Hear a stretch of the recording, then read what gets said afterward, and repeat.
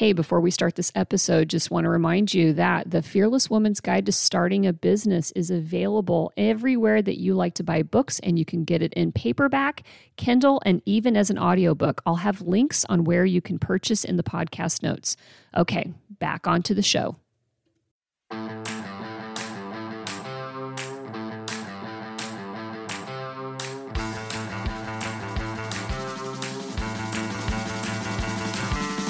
You are listening to One Broken Mom, a podcast dedicated to raising awareness about mental health, parenting, and self-improvement. I'm the host, Ami Quirconi. One Broken Mom is not a family show. It is intended for adults only and may contain adult language. Sometimes the topics are serious, but you can count on the episodes to be entertaining. Also, One Broken Mom is not offering any psychiatric or medical diagnosis. We're just here giving away useful and important information. So, if you're ready to hear real talk by real people so that we can all get better together, then you're in the right place, and welcome. Hello, everybody. Welcome to this special episode of One Broken Mom. As some of you probably expected, I wasn't going to be releasing any new episodes until May, when I would be kicking off season 3. And I had scheduled some time in the off season to be able to do some of my interviews for that. And one of them was with Wendy Behary. Now, as you all know, as you're listening to this, I recorded this on March 20th of 2020, and a pandemic has broken out worldwide. So when Wendy and I had planned on having our conversation today about leadership and ego and how that influences us in business and at work, I asked her if she would take a few extra minutes to talk with me a bit about what's happening in our world right now around us, what we should and can expect for us in terms of how we're all feeling and responding, and in particular, how events like this can be very unsettling for people that have a history of trauma. What's happening today is not the norm by any stretch of the imagination. Our brains love to have simple and automatic, and they love to play the script that they've spent so much time programming while we were kids. So when any of us are confronted with a situation that requires us to have no script at all for how life should play out, it's incredibly stressful. We handle stress differently. We feel it differently. We definitely will go through ups and downs. We're not going to be at a constant pace all the way through this stressful period. And so because I respect Wendy so much and value her so much, I wanted to have her talk with us a little bit about. So we spend a little bit of time talking at the beginning of the interview, and then I will progress on into what I had planned on going into season 3. So that's going to cut out. And so you'll hear that at the end as we transition. So this isn't one of my longer interviews, but I think that it may be one of my more important ones. So thank you very much for tuning in, and I hope this helps. All right, everyone, welcome back. We are now in season 3 of One Broken Mom, and I'm super excited to have back with me a person that has been a big part of the show, a big guest that a lot of you have really resonated with, really love hearing about. It is Wendy Behary, and she's the author of Disarming the Narcissist. And of course, there'll be links for being able to get that book. You've heard us talk an awful lot about narcissism and narcissistic personality disorders as they mainly pertain to our personal lives. But I have her on today to talk about how ego and dysfunction actually can play out in business relationships. Because we can actually see this in leadership at the global levels and as well as our local levels. But we also, I know from my experience as a business coach, and also just, we all go to a job, most of us go to a job every day, we can see where ego and dysfunction can actually pop up in our organizations that we work in. And they don't necessarily have to happen in people that are in a leadership or a management role per se, but we still have people around us that may be driven by something that may be more independent and egocentric motivators that impacts our work experience with them and may even be impacting ourselves. So welcome back to the show, Wendy. Thank you, Ami. It's so great to be back with you. Well, we were talking offline. Right now, we are recording this. It is March 20th of 2020. This episode's not going to publish until May, but it's worth noting for historic purposes that we're going to document that we're in the midst of the coronavirus pandemic. I'm in Washington State, and in particular the Seattle area, which where everybody will know, and they'll read in the history books, this is where it began in the United States. So it's been an interesting and surreal month now of living here. You are out on the East Coast, though. You're in the New Jersey area. Is that correct? That's right. Yeah, and New York's cases have just overtaken Washington's cases as we're talking about this right now. So there's a lot of activity going on in your area too for people, right? Oh yeah, absolutely. It's a scary time. There's a lot of anxiety looming large, and we'll see. We're doing the best we can to do our part to stay put. Yeah, for sure. It's interesting. And so I wanted to talk a little bit here early before we get into the interview about this, because there is a lot going on. And I've noticed, social media, a lot of us are working from home, obviously. And so we're tapping into social media a little bit more. And there's such a variety of expressions out there of how people are handling this, from being really angry to being in denial to being some people really openly sharing how surprised they are by their emotions just being right at the surface, that they don't think that they're panicked and they think they're holding everything together, but at the same time find that it's very easy for them to be, to break down and cry or to get very mad at somebody. Are you seeing any increases in requests for your services right now through this time from the people that you work with and your patients? Yeah, absolutely. There's definitely been a rise. It's, it's interesting because there's this thing I've been talking to a lot of my patients about, which is it's reasonable, right? It's reasonable for all of us to be feeling afraid, to feel anxious, to feel worried for our own health, for the health of our loved ones, especially if you have elder parents or other people that you care about who have underlying health conditions. This is all reasonable. Anxiety. It's not what we would call the pathology of anxiety. But then, there are those where the intensity at times can become stronger. So it's like there's another little bell that's going off, and it's often happening behind the scenes. It's dredging up something that may be very old and unrecognizable in the present moment. So you're feeling an intensity because deep down, you dive in deep and you find darker moments in once upon a time where there may have been trauma, abuse, rejection, loss, feeling alone, feeling deprived. People are feeling alone. And while there's plenty to do, we can be creative and find things to do and connect like this. I was excited to sit down with you today. Me too. But, there is this aloneness kind of quality, this isolation. And if that's a part of your background experience of maybe being bullied or rejected or shut out, it can at times, that can get stirred up when you're feeling upset in this very reasonably, anxious time. And so we have to look, at kind of look at levels of intensity and see if we can get a little deeper within ourselves and calm those parts of us that might be, getting stirred up in memory. Mm-hmm. Are there any things that you've been suggesting for people in particular, especially since we're all sheltering in place? Started off as social distancing, and now it is, the next level, which is staying home and not going out.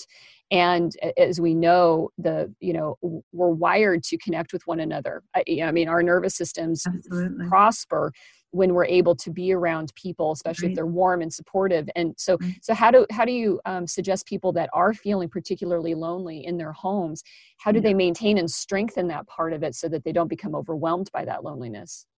To whatever degree they can connect like this on, through virtual experiences, get on the phone, talk to people, connect online. But also if you're really, you're doing all that and you're still struggling, there's this beautiful strategy called sensory experience where, you pay attention to the fact that something in your body is sending a signal that feels a bit unbearable in this moment. And you may not know what it is, or you may. And if you know what it is, then you can really reach in and embrace that vulnerable part of you from once upon a time. Just really hold yourself with a lot of tender, loving care. If you're not quite sure what it is, you can take a respite just by noticing where you're feeling it in your body, right? Where is that intensity coming up? Where is it up here? Is it in my gut? Is it just in my head? Where is it? I'm tense, I'm a little nauseous, I'm upset. And look for a place. I mean, this is a beautiful strategy from a colleague of mine who's really an expert in this area of helping people when trauma gets triggered, to look for that place in your body that's still. So while I have all this upset that I'm feeling in this moment, where is that place in my body that's actually calm and still? And it might be your little pinky.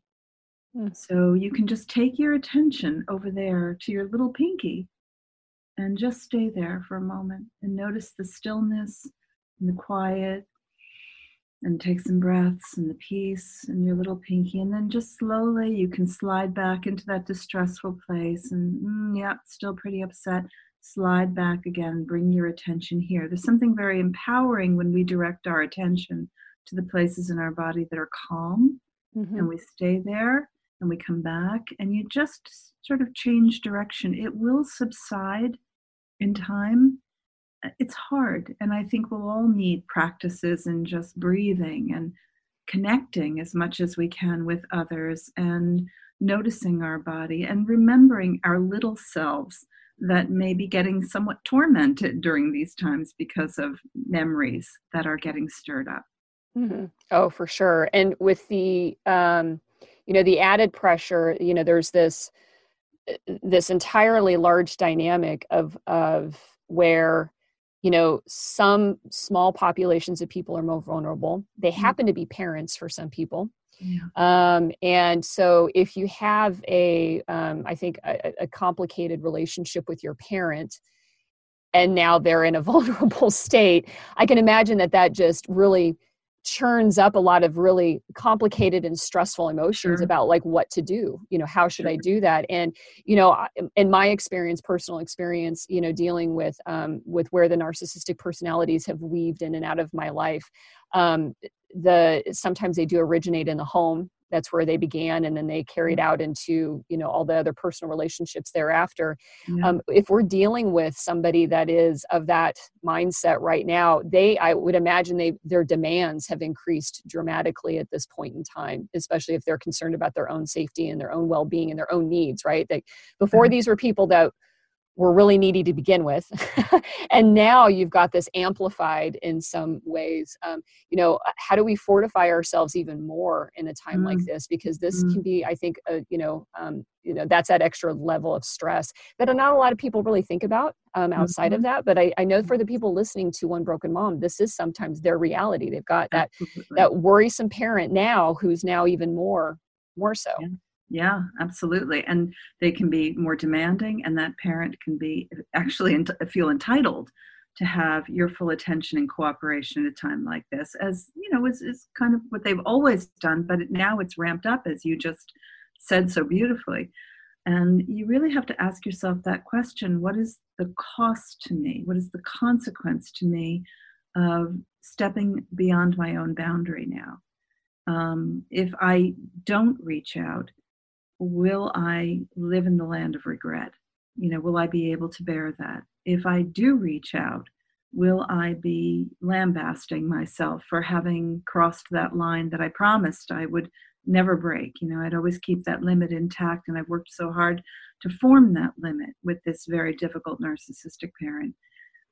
So it's really engaging in a very thoughtful dialogue with your healthy adult self. But this is the key. You want to be sure that it doesn't become your little self, your most vulnerable self, who's engaged in this conversation, because then it's a no-win. For your little self, it's all give in, submit, get stepped on again, be taken advantage of, feel lost, feel disempowered.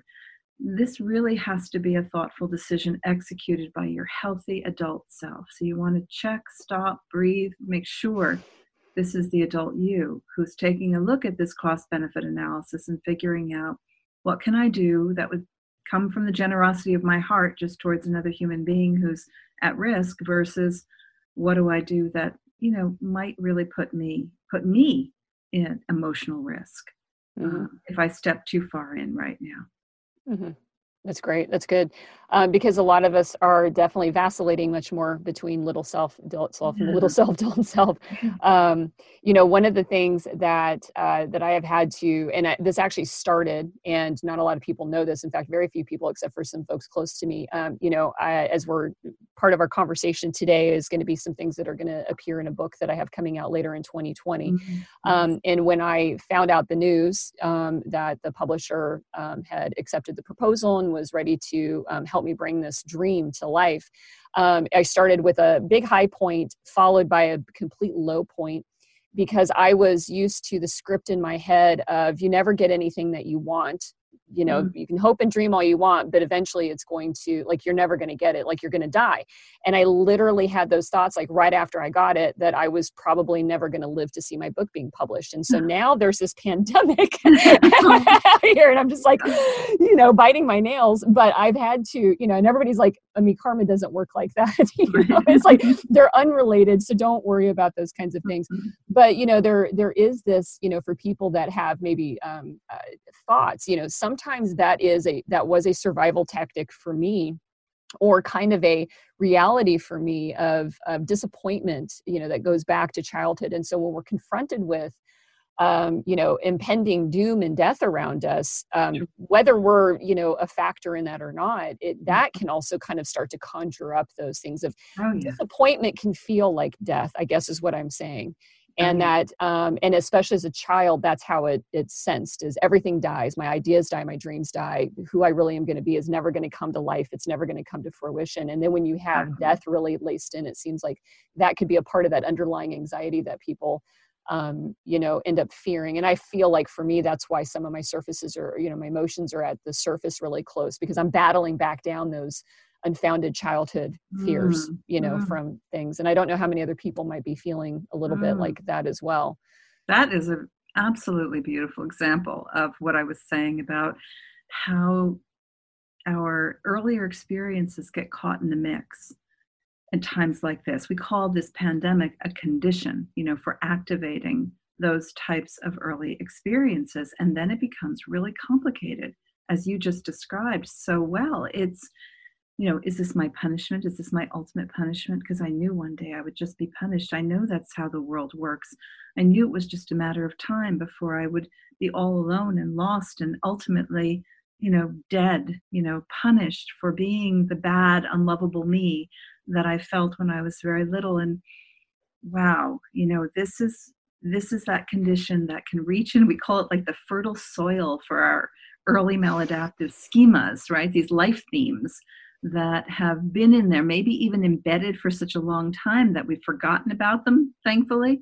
But now under this condition, they get reawakened. And here we are, like, as you just said, now I'm not going to live to realize my dream. It was bound to happen. And it's sort of like this predictor of truth and life that comes, and we have to really pay attention so that we can say, no, that was then, and it wasn't even true then. What was true then that I was a little thing who was a victim of circumstances that were horrific and unfair, and I was burdened, and it wasn't just, and I survived it.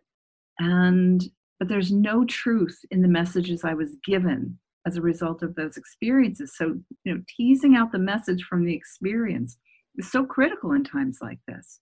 Because it's easy to reattach it to this time. Right. I felt kind of grateful for the fact that I actually had my moment back in January where I was like, because the way it struck me was, hold on a second, because I have all these journals, I have all these things that I had written when I was a teenager and before I became a teenager.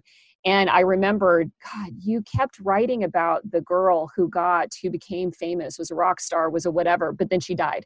And I said, you're replaying your childhood story in your head. You're replaying your literature that you wrote as a kid. And once I did that, and I realized that I had just made a life-size version, or a real version of what I'd been writing about, I was like, okay, this is trauma, and then it was meditating, and it was reminding myself that No, you've just got this really well-rehearsed story in your head that you've been playing over and over again in order to cope and deal when you were Yeah, younger.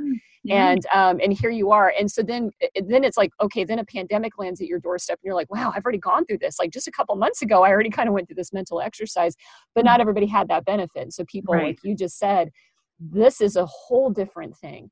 And a Mm. lot of things that we didn't even know were going to bother us are coming up because we've all been thrust into something out of the extreme ordinary for everyone. Yeah, it goes back to that thing I've said before, where it's the magnificence of the brain, where the brain is an amazing organ, right? It's so chock full of, imagination, creativity, thoughtfulness, etc. But it's also stupid because it can't tell time. It just doesn't tell time so well. So here we are, as if it's not bad enough dealing with coronavirus, that the brain is now dredging up things from our once upon a time. And when you tell that story, that personal experience, I just want to, reach in and say to little Ani, you're fine. You're really good. It's all good. We got you now, And that's what I think each of us has to do for our little self. Is like, I got you, you know? That's the old, that was then. That's old. That's once upon a time. You're with me now. And yeah, it's a scary time right now, but I'm here and I'm a grown up and we're going to do everything we can to be safe, Hmm. right? It's not your fault and it's not, you didn't make anything bad happen and, I'm not going to let anything happen to you. The same way we would speak to our children, if we had little ones, the way we would talk to them. Hmm. Yeah. And some people, have that benefit. And like I've said before, that I think that children do help us realize how we should be talking to ourselves, Yes. because we would never say the things to ourselves, to our kids. We know instinctively that, that's not what they need to hear. Mm, Well, I'd say some of us know instinctively, but in general, we know that we're motivated to protect them as much as mhm. possible, but we forget to protect ourselves. So Yeah. now, so this will lead into this conversation. I think this is important. And so for everybody that's listening, I'm clipping this out. I'm going to publish this right away so that people between seasons will be able to hear this discussion because it's relevant today. And so then what you're going to hear is probably a replay of this maybe in a couple of months, but then I'm going to go into what we were going to talk about, which is this ego and leadership. Yeah. And so the stress that we've just described is undoubtedly going to creep up in work. And so what do you recommend for organizations and businesses to handle and address the mental health concerns and the mental well-being of their employees during times like this? Because I think some people isolate business brain from personal brain and think that we can just leave everything at the doorstep. But right now, businesses have this new complexity on top of them with Yeah. their employees, staff, all of us going through whatever versions we've got going in. So do you have any advice for companies right now with handling a workforce that's under a lot of duress? Yeah, now more than ever, I think the word empathy, which I'm an empathy junkie and I always talk about empathy and the power of it.